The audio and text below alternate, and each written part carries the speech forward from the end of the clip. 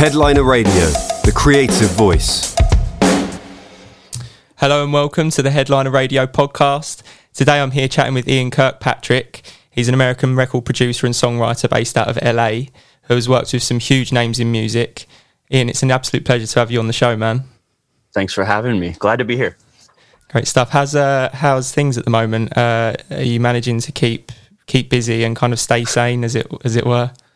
Yeah. The industry has kind of evolved into like getting tested every week for coronavirus, and then Oh, really? well, because I've been in with Lizzo, and it's a very small session, and like everyone gets a test every week, and everyone has to be responsible. Okay. So it's nice to interact with people though, a little more than a month ago. Yeah, I mean, still, yeah, at least you're getting actual socializing time with people, I guess, even though it is, the restrictions and what have you. But no, that's great. So you were in the studio with Lizzo recently, so. Yeah, for the last month-ish, on and off. Cool. Besides that, just working on like some Chainsmokers songs. Cool. And just that balanced out with trying to stay sane, given the climate. What else have you kind of been doing to stay busy other than the music stuff? Is there anything you've kind of any weird habits or anything you've picked up? I've been trying to work out so I don't get fat in quarantine. I have my I have my panic attacks scheduled now, so it's like one mental breakdown a week is good now for me. And other than that, I've been taking a lot of edibles, and just trying to go back to the stage of like learning. A long time ago when I first started doing this stuff, I was always on the internet like researching, and now that I work more, I do less researching, and so I was like, oh, this could be an opportunity to update my plugin knowledge and stuff. So I've been doing a lot of research stuff too on sounds and techniques and shit, as much as I could do. So that's about it. Yeah, I really dealt like getting into the technical stuff and getting hands on with it. I suppose you've got a lot of time or more time to do that, I guess. Yeah, cool. Before we move, come on to some of your recent projects, which you've mentioned already, and the gear and all that kind of stuff. I'm curious to know how you got started in music. Was it the same way as everyone else, picking up an instrument from a young age? And who were some of kind of your early influences in music? Well, I was gifted a drum set when I was 5. So the instrument I started on was drums. Yeah. And I was in a bunch of bands in high school and stuff. And one day I was introduced to the Aphex Twin by a friend of mine on a burnt CD, and I think it was like biology or something like that. And I heard this one song called the Girl Boy Song, and it was like the first time I'd heard drum programming and basically what you could do with a computer in music. So that kind of got me thinking that I need a computer to, this is 1997, I think. So by 98, I had, a little 486. This is before Pentiums. Yeah. And I was starting to, experiment with composing on the computer, as well as like graphic design and stuff like that. I was a little nerd, but it started as a hobby. It came from the lack of control I had when I was a drummer. I was like, man, I would love to be able to do all of these things and control the sound more. And so listening to the Aphex Twin made me realize I could actually do that. So it started there as a hobby and pretty much blossomed. Yeah, which is I guess how it often starts. What was the point when obviously Aphex Twin, great influence to have, when did you first kind of start putting pen to paper and writing your own songs, that kind of stuff? Well, that wasn't actually until way, way later. I never did much like lyrical writing or anything. It was mostly, for one point, at one point I thought I was going to score movies. Okay. But, I only started writing like entire songs collaboratively with bands that I was producing. Okay. So it was never like there was never like a solo artist project or anything that I was doing myself. It was always based on collaboration. So I guess that wasn't until maybe 2008 when I was producing a lot of like Warped Tour bands. Yeah.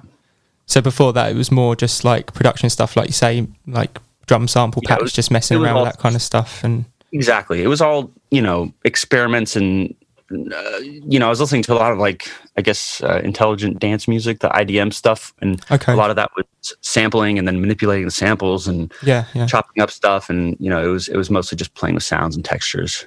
Before that. And when you're in the studio, kind of collaborating with someone, obviously, whether it be an artist, musician, songwriter, is there a kind of general approach you take, or a kind of ethos that you have, you know, when someone comes walking into the studio with an idea, or you've got an idea or a concept? Or obviously it must differ depending on who you're working with. Yeah, there's no real general, like, kind of order of operations. Sometimes we'll just talk for a few hours and then maybe start a song, and other days it's like, you know, with Lizzo, for instance, she'll come in some days like, I don't know, what do you know, play me some stuff. And other days she'll come in and be like, oh, I heard this one thing and watch this TikTok, and you see how this does this and these sounds, let's combine this. Like, sometimes, you know, an artist can have the entire idea, which is fun for me, because it's like, you know, I feel like it's a challenge. It's like, how could we combine these things? And I'm like, oh, let's see, you know, and then we all, you know, that's where the fun starts.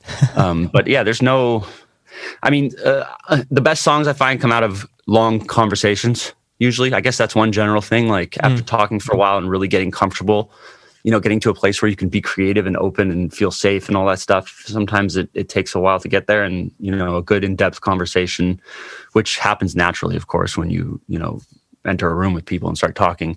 That's usually where great songs come from. And I guess that's the only general. Yeah, I mean, I guess thing I can think of. Yeah, no, it does completely make sense. But obviously, it must click with certain artists, and you've worked with some huge ones. You know, the list here. You've produced and written music for Dua Lipa, Jason Derulo, Selena Gomez, Nick Jonas, Justin Bieber, Britney Spears, Pitbull, Katy Perry. List goes on, man. List goes on. Wow. When, you know, how do you get to that point? You know, this is, you know, you're kind of where did you have your, like, big break? I'm just curious, because you've got to start somewhere, and like you say, those conversations must have been kind of harder at the beginning compared to how they are now. Yeah. Well, I feel like I had two breaks. I had one break when I did a song called Blackout for this band, Breathe Carolina. Okay. That charted on Top 40, and that got me a bunch of sessions with, like, Bonnie McKee and Jay Cash, and I met Ross Golan, and nothing came out of those sessions, right? So, like, I had all this interest in me, and like, oh, who's this kid? And, you know, this production's so cool. Let's put him in a bunch of writing sessions.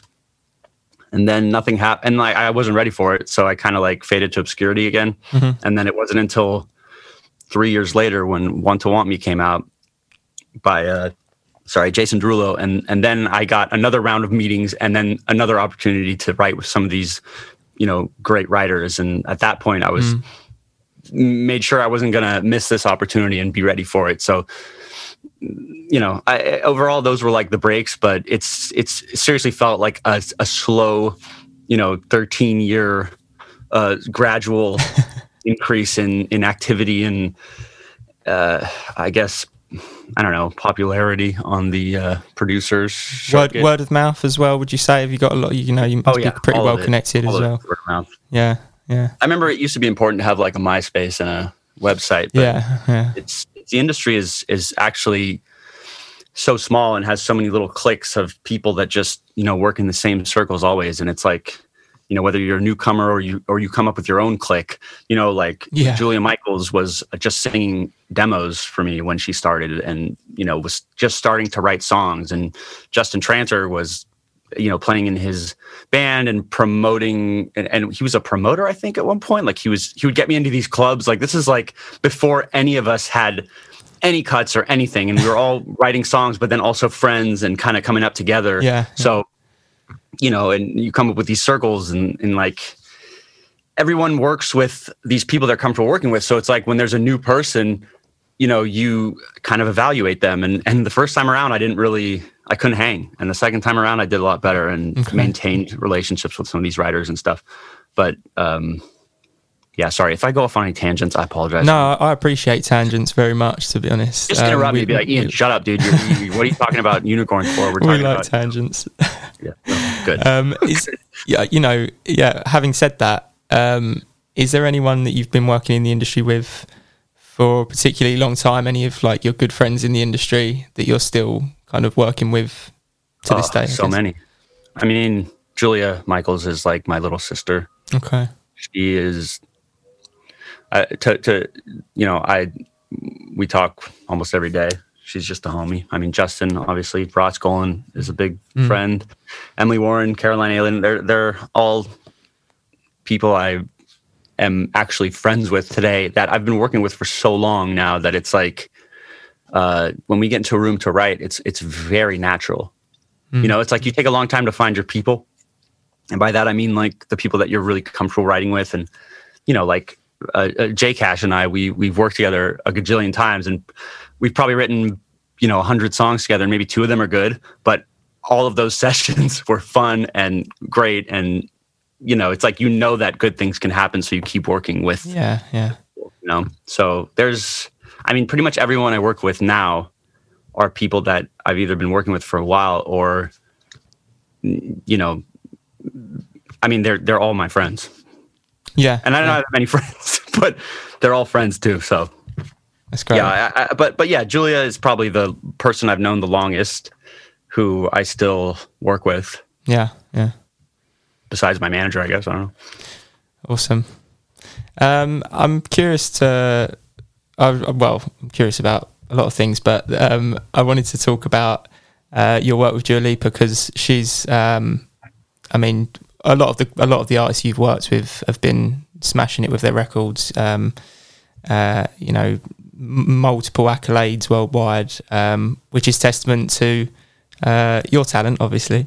But what's Dua Lipa like to work with? Because she's the sweetest. Yeah. She's like the most down to earth, normal person. She's funny.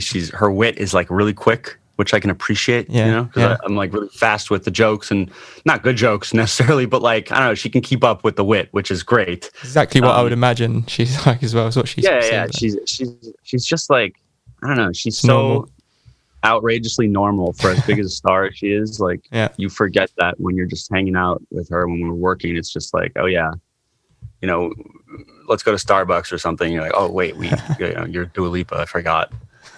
It's like it's strange. Yeah, but she's sweet. So sweet. Great stuff. I can see obviously you're at the moment in your pretty cool looking studio, man. In LA, right? Yes. Born and raised. How long have you had that place then? Let's see. I've been here for 2.5 years. Before that, I lived in Hollywood for a couple years. Okay. And then random places in the Valley. But yeah, I've been around here except for 4 years of college. I have a degree in economics, mind you. So if you have any questions, handy to have. Don't ask me because I forgot. But I've been pretty much in LA all that time except for college. So okay. Which is different than most people. Most people like migrate here to do music, and me, I just kind of grew up in the atmosphere of it. So I always thought that was a little bit of an advantage I had. Yeah. So I didn't exactly have to like pick up and move somewhere to pursue music. I just happened to grow up in the city where a lot of music comes to you. Yeah. Right. Absolutely. Best way for it to be, I guess. I want to talk about your studio as well, obviously. Sure. About some of the gear that you've got. What kind of system are you running at the moment? And do you said you've been getting a little bit more technical recently. Kind of see it. Well, I got you could see I got the new Mac Pro, the cheese grater guy, which is kicking ass. Let's see. I don't have much outboard gear. I have one rack full, but I have like literally the Shadow Hills Equinox, which is for monitoring and summing. A couple 1084 BAE 1084s, okay, preamps. The Burl B2 Bomber, which is an exceptional converter. A distressor. A Culture Vulture, which is stick for distortion, and my newest tool, if you can see this here, is called the Handsome Audio Zulu passive tape emulator. It's incredible. Oh, cool. And it kind of gives you like cool tape saturation. I haven't learned how to use it to its peak. Yeah. Or, I haven't learned how to use get the best out of it yet, but I'm on my way. I fucked up a lot of tracks so far, but it's all about experimenting, though, isn't it? Obviously. Yeah. But besides that, I mean, a MIDI keyboard and a trusty SM7, and that's usually. I mean, this mic that I'm talking on now is like the mic that Dua did. There's a song called "Pretty Please" that we did, and she did the vocals on this mic, on this pretty much chain I'm talking through on the couch in 2 takes. And it was just like, this sounds great. Like, it's just an SM7. It's not, I didn't bring out the big boy for the vocal, and it just worked out fine. So it's a very limited setup, but everything, over a decade, I've kind of whittled it down. Streamlined it. Yeah. Exactly. Yeah. Well, like you say, it's personal preference at the end of the day, isn't it? If you're doing most things in the box, you can just keep your setup nice and clean, and as long as, and obviously I don't even know how many years I've been using Cubase now, but like I was going to come on to that, funnily enough. Well, it actually has, it's a good segue, because that has a lot to do with how little I have on the outside, on the outboard, because Cubase just kind of lets me work as fast as I can think, which is, nice, and reflects kind of the outboard stuff around me. It's really only what I need at that moment. And if I don't need it, I'll clean it up and put it away, because my brain is already scattered enough as it is. So, and when there's too much like visual information, which is kind of right now, I go a little bit crazy. So I have to keep it pretty minimal on the outside. Yeah. But I most of the shit I do is probably in the DAW itself in Cubase. So how long have you been using it in total? Has it been you kind of quite a long time user? Whenever when did like Cubase SX3 I think was when I started using it. Oh, okay. Maybe, which must have been 06, 05. I don't know. Whenever geez, I don't even actually know the first year I started using Cubase. It must have been, it has to be like 2004.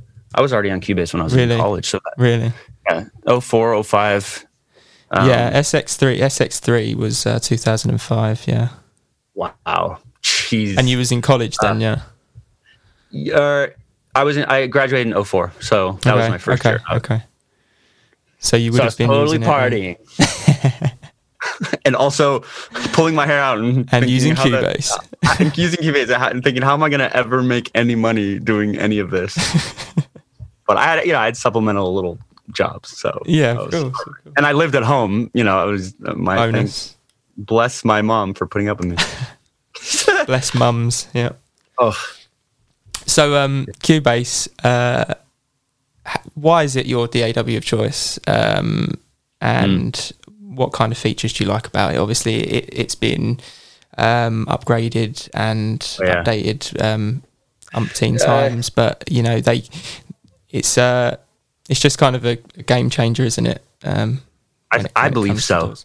I always, once I actually started talking to the people at Steinberg, I was such a fanboy. That I've always been so excited to do anything for them, any sort of promotion, if they, because I feel like I owe Steinberg so much, because Cubase is, I think I dream in Cubase now. The DAW that you use shapes your creative process, right? So, absolutely, a large part of my creative process is kind of using randomness or using chaos to find order. So something like, almost a terabyte at this point of samples and stuff like that in the Media Bay. And like, since the Media Bay uses indexing and has all these different, I know it's like not even part of what the DAW does yet, but the way I search for samples with Cubase and the Media Bay and how fast it is with the indexing is, if I want a percussion loop, I'm going to type perc loop and then go by my ratings, and then I'll have 8-10 years of percussion loops I love rated. Yeah. And I can, but I only want the ones in this directory. And like, it has like a way of searching that basically makes it able for me to just, pull in random shit and run the loops parallel to the song in real time and kind of just explore what the possibilities are before I make a decision. Yeah. So the MIDI bay is like probably my favorite part about Cubase.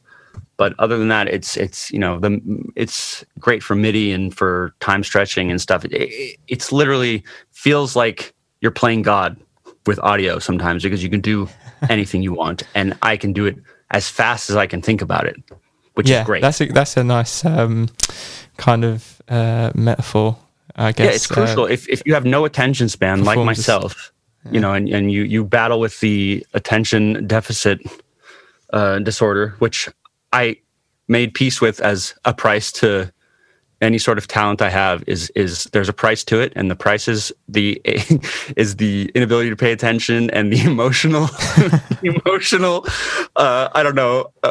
unsteadiness. The balance. Is just the price. Yeah, unbalanced emotional aspects is just like, I made peace with my crazy. I was like, you know what, maybe I wouldn't be good at music if I wasn't this nuts in real life. So it's so just to go back to the point, it's important to be able to work as fast as I can think, because I will forget if I can't do it right away, Yeah. And that's why I like Cubase. Okay. Say no more. Yeah. No, oh, don't worry, I will. That's great. So is that something, Cubase, that's kind of obviously it's like your go-to? Is there anything else from Steinberg that you've experimented with, and is there anything in Cubase that kind of obviously it sounds like you've like mastered the interface and the system itself? Is there anything that ever pops up and surprises you, and like, is there still ways that you find that you can experiment with it? Yeah, I mean, if we're talking like real specifics, there's the way that you can like slide inside of a audio file to kind of find, like, you can make like a window inside a longer file and kind of slide the content like that. And if anyone's confused, I can probably look at my live streams, because I do it all the time. But like, using that is another way to like find random bits of samples that sound good in a loop and stuff. And also, I was going to say Pad Shop is something I've been playing with recently that's blowing my mind. It's like a granular synthesis thing where it just chops up, samples into little grains of audio. And that's been blowing my mind. Their sampler backbone is pretty cool too, although I haven't really dived too deep into it yet. Cool. I don't know. I'm probably missing a bunch, but there's a ton of stuff. But yeah, Pad Shop as of late has been a lot of fun for creating like random percussion and chords out of voices. And you can even like record a song and then like, place the position of it or something. Like, basically you can steal a moment of a chord from a song. Like, you ever worked in Melodyne, and when you like hold the mouse over a note, it'll just play it like in loop. Yeah. Like really smoothly. Like, it does that with entire songs, and you can kind of make chords out of, depending on the position you're looping. It's crazy. It's pretty crazy. It's so much fun, because it's total. Again, it's like, and this is maybe a theme of my production technique, at least. It's using kind of chaos and randomness to find order. Seeing what happens if I do this. It's like a scientist in a laboratory just throwing a bunch of shit together, and it explodes or it doesn't do anything. Professor Kirkpatrick. Yeah. No. How about while we're on plugins and stuff? How about OX Sound? Is that? Oh yeah. Because they've got Soothe too. I don't know if that's one you've used as a dynamic resonance suppressor. Big Soothe and both Soothe and Spiff, I'm a huge fan of. Yeah. Spiff, actually, I mean, Soothe, I saw the Disclosure guys put Soothe, I think it was them, put Soothe on their master bus, and that blew my mind. That's been something I've been doing recently with Soothe, other than de-essing and controlling completely what vocals sound like. But Spiff, I've been using a lot lately for its. There's this little, Spiff is like a transient designer, a multi-band transient designer. I don't know as much about Spiff as Soothe. It's like it's basically like the same thing as Soothe, but for transients. So like say you have a loop and you don't want the kick to hit as hard, you're going to make the transients in the mid lows less prominent than the highs. Okay. So, and then they also have like this, same with Soothe has this delta mode, where you can see what it's taking out, right? Mm-hmm. I've been using this delta mode in Spiff to focus on the transients only. Okay. So it's almost like a gate, right? Where I can take a loop and all of a sudden only the drums plus every little bit of information that's on the drums is going to be around. So you get these weird effects of like, it's insane. Again, chaos to find order. Because you just throw a bunch of shit into it and then see what happens. And it's like, oh my God, that sounds crazy. Yeah.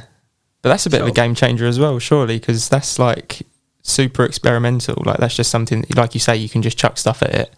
And and I think what's important about doing experimental stuff nowadays is that since the barriers to entry of producing are so that's an economics term, by the way, since barriers to entry it's not I think that's the right the it's like if you want to get into the business of producing, it's not that hard. You can anyone can go download samples from Splice and a DAW from the internet. Barriers to entry. Right. So since there are such low, basically non-existent barriers to entry, everyone, if you just did the minimum, would sound pretty similar because everyone's using the same samples and everyone's using the same DAWs and whatever. Yeah. So that's one of the reasons I really, really love, using weird things like Spiff and, the Mediabase and Cubase and Pad Shop to find, and the slide feature and shit like that to find new random weird experimental shit to blend in with all the stuff that everyone else has. I think that's what can give your sound the edge. So I really try to focus a lot on that. Cool. Yeah, it's funny, isn't it? How obviously there's so many different tools, so many different DAWs out there, but everyone kind of has their own. Obviously, it's personal preference. But I was talking to someone recently who said it's kind of like football teams. You have your DAW, and that's kind of you champion that, and obviously you're using it every day, and it's you just become kind of like you learn to think with it. You learn to think with the tools you have. And like you say, you dream in it as well, which is it feels like an extension of the body eventually, and which can lead to, you screaming at your computer and heavily relying on it to perform as fast as it needs to, which is, why I make sure you've got your new Mac. My computer can handle that shit. And, so I don't, basically I need to work as fast as I can think of the ideas, and I'll go to any lengths I can to do that. Yeah. So you said you mentioned you've been doing some live streams. Is that kind of like some production workshops, stuff like that? that started during quarantine because I was losing my mind. It's and a cool also, thing do you remember when quarantine started? Everybody was all excited and baking bread, and like everybody was doing live streams, and it was all like, we're going to be here for 2 weeks. And now it's like much more chill. No one really does it as much, but it's nice because I never knew how many people appreciated watching me be ridiculous.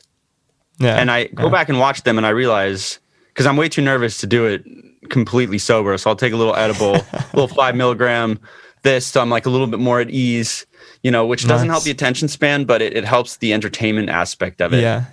And takes away the nerves as well. And but actually it's become easier recently just because people seem to love it. And when I open up I'll make this as short as possible, but long story short, in the old days, I remember there was like a video on YouTube of Dr. Luke talking to some class, and he had the Teenage Dream session up on a projector at this like what looked like a conference or something, and I was just like, oh my God, the actual session of this massive worldwide hit, I got to see exactly what he did.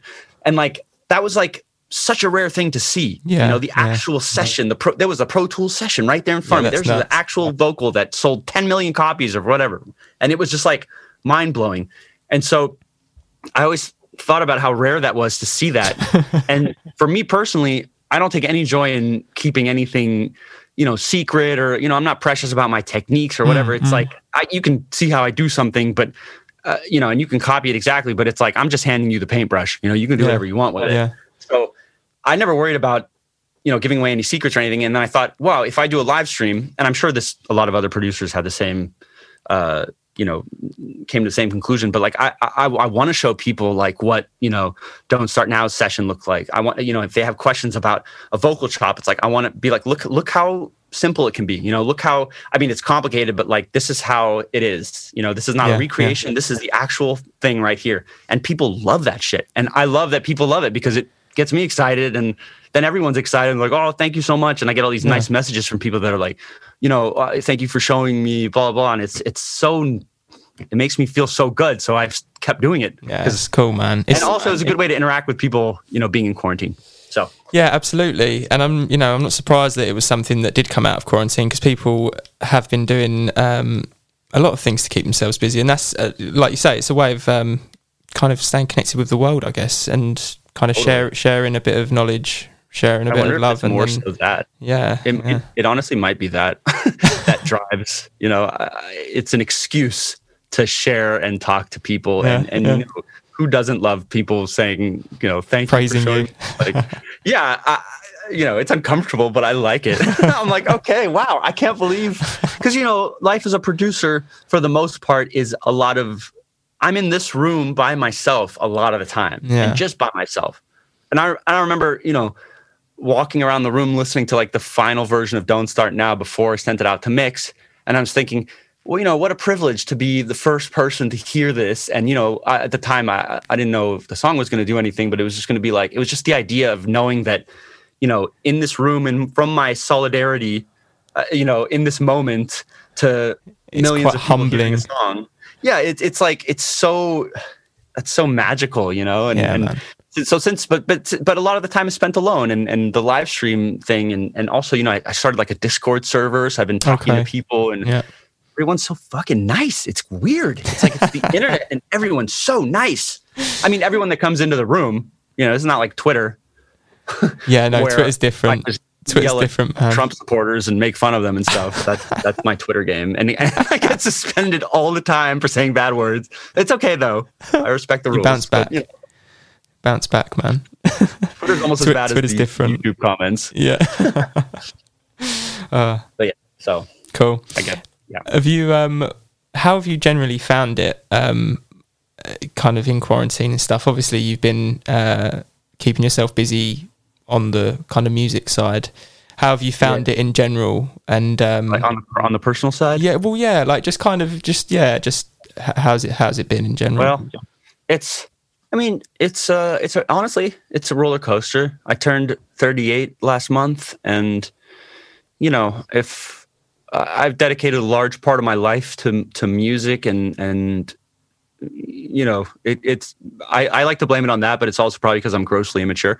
But as I get older, I'm like, shit, I need to like go do stuff in the real world, like, because I obviously love what I do, but it's been a little traumatic this quarantine because like too much time to reflect. It's become very important for me, and going out and meeting people, and quarantine has kind of brought all of that to an end for the moment. So I don't know. I've had like a few bad weeks where, and when I say a bad week, I'm, relative to me, I not in no way minimize, anyone who actually catches corona or whatever. That's real struggle. But, everyone's in their own little relative bubble now, right? Yeah, so it's like the world shrinks down to just your four walls, and you stub your toe, and it's the worst fucking day ever, Yeah. So it's all relative, isn't it? Yeah. Yeah. So it's been on and off, but I think the working out has helped me stay somewhat sane. Yeah. And being able to talk to people like you and do interviews and do the live streams has kept me somewhat regular, I guess. But I don't know. Cool. I can't tell if I'm adjusting to it or if I've just adapting, I think, is the word. A lot of people are just finding their own way, aren't they? And just adapting. How about you? How is it? It must be easy to, it's got to be easier to do interviews like. It's cool for me as well, because I'm connecting with producers like yourself who are in completely different end of the world to me, and experiencing this whole thing in a completely different way to what I am in London. You know what I mean? Like, and just talking, just seeing how everyone's getting on is just cool, as well as talking about the music, obviously. Do you find? I know I'm not supposed to be interviewing you, but you must find that like all producers. Do you find like they have like very wide differences in how they do things and how they look at music, or do you see common generalities? I know there's definitely like similarities. It depends. It depends on what kind of producer you are, I think. When you've I don't know. I've spoke to some big producers like yourself and some smaller ones, and approaches are different. Like, to some are more kind of on the songwriting side, which is why I asked about the songwriting initially, because some start there. Jamie Scott, big producer here in the UK, he's worked with One Direction, all those kind of things. He started on the songwriting side, whereas obviously yourself was more on the production. So yeah, it depends really, though, Ian. Yeah, that's interesting, because it's funny to think that you have an insight that actually most people probably don't, and songwriters too, like top liners that come in and work with 20 different producers in a couple weeks, like get to see all these different things, and the producers are always like, "Oh, how was that session? What does he do? How does he write a song?" Because we never get to work. I mean, we work with other producers, but not as often as writers, and and maybe you'll get to interview so many different people with different techniques and stuff. I don't know. I always find that interesting. No, it is certainly interesting, and it keeps me busy as well. Plus, I've got 2 dogs which keep me very busy. Nice. So yeah. What kind of dogs? One is a little terrier, she's a Jack Russell Schnauzer cross, and the other is a Cocker Spaniel. He's a pup though. He's he's crazy. He's he's just gone 4 months. So 4 months. He's a handful, man. Tear some shit up. Yeah, big time. Wow. So but so in between doing podcasts and juggling dogs, I guess. But no, I'm all good here.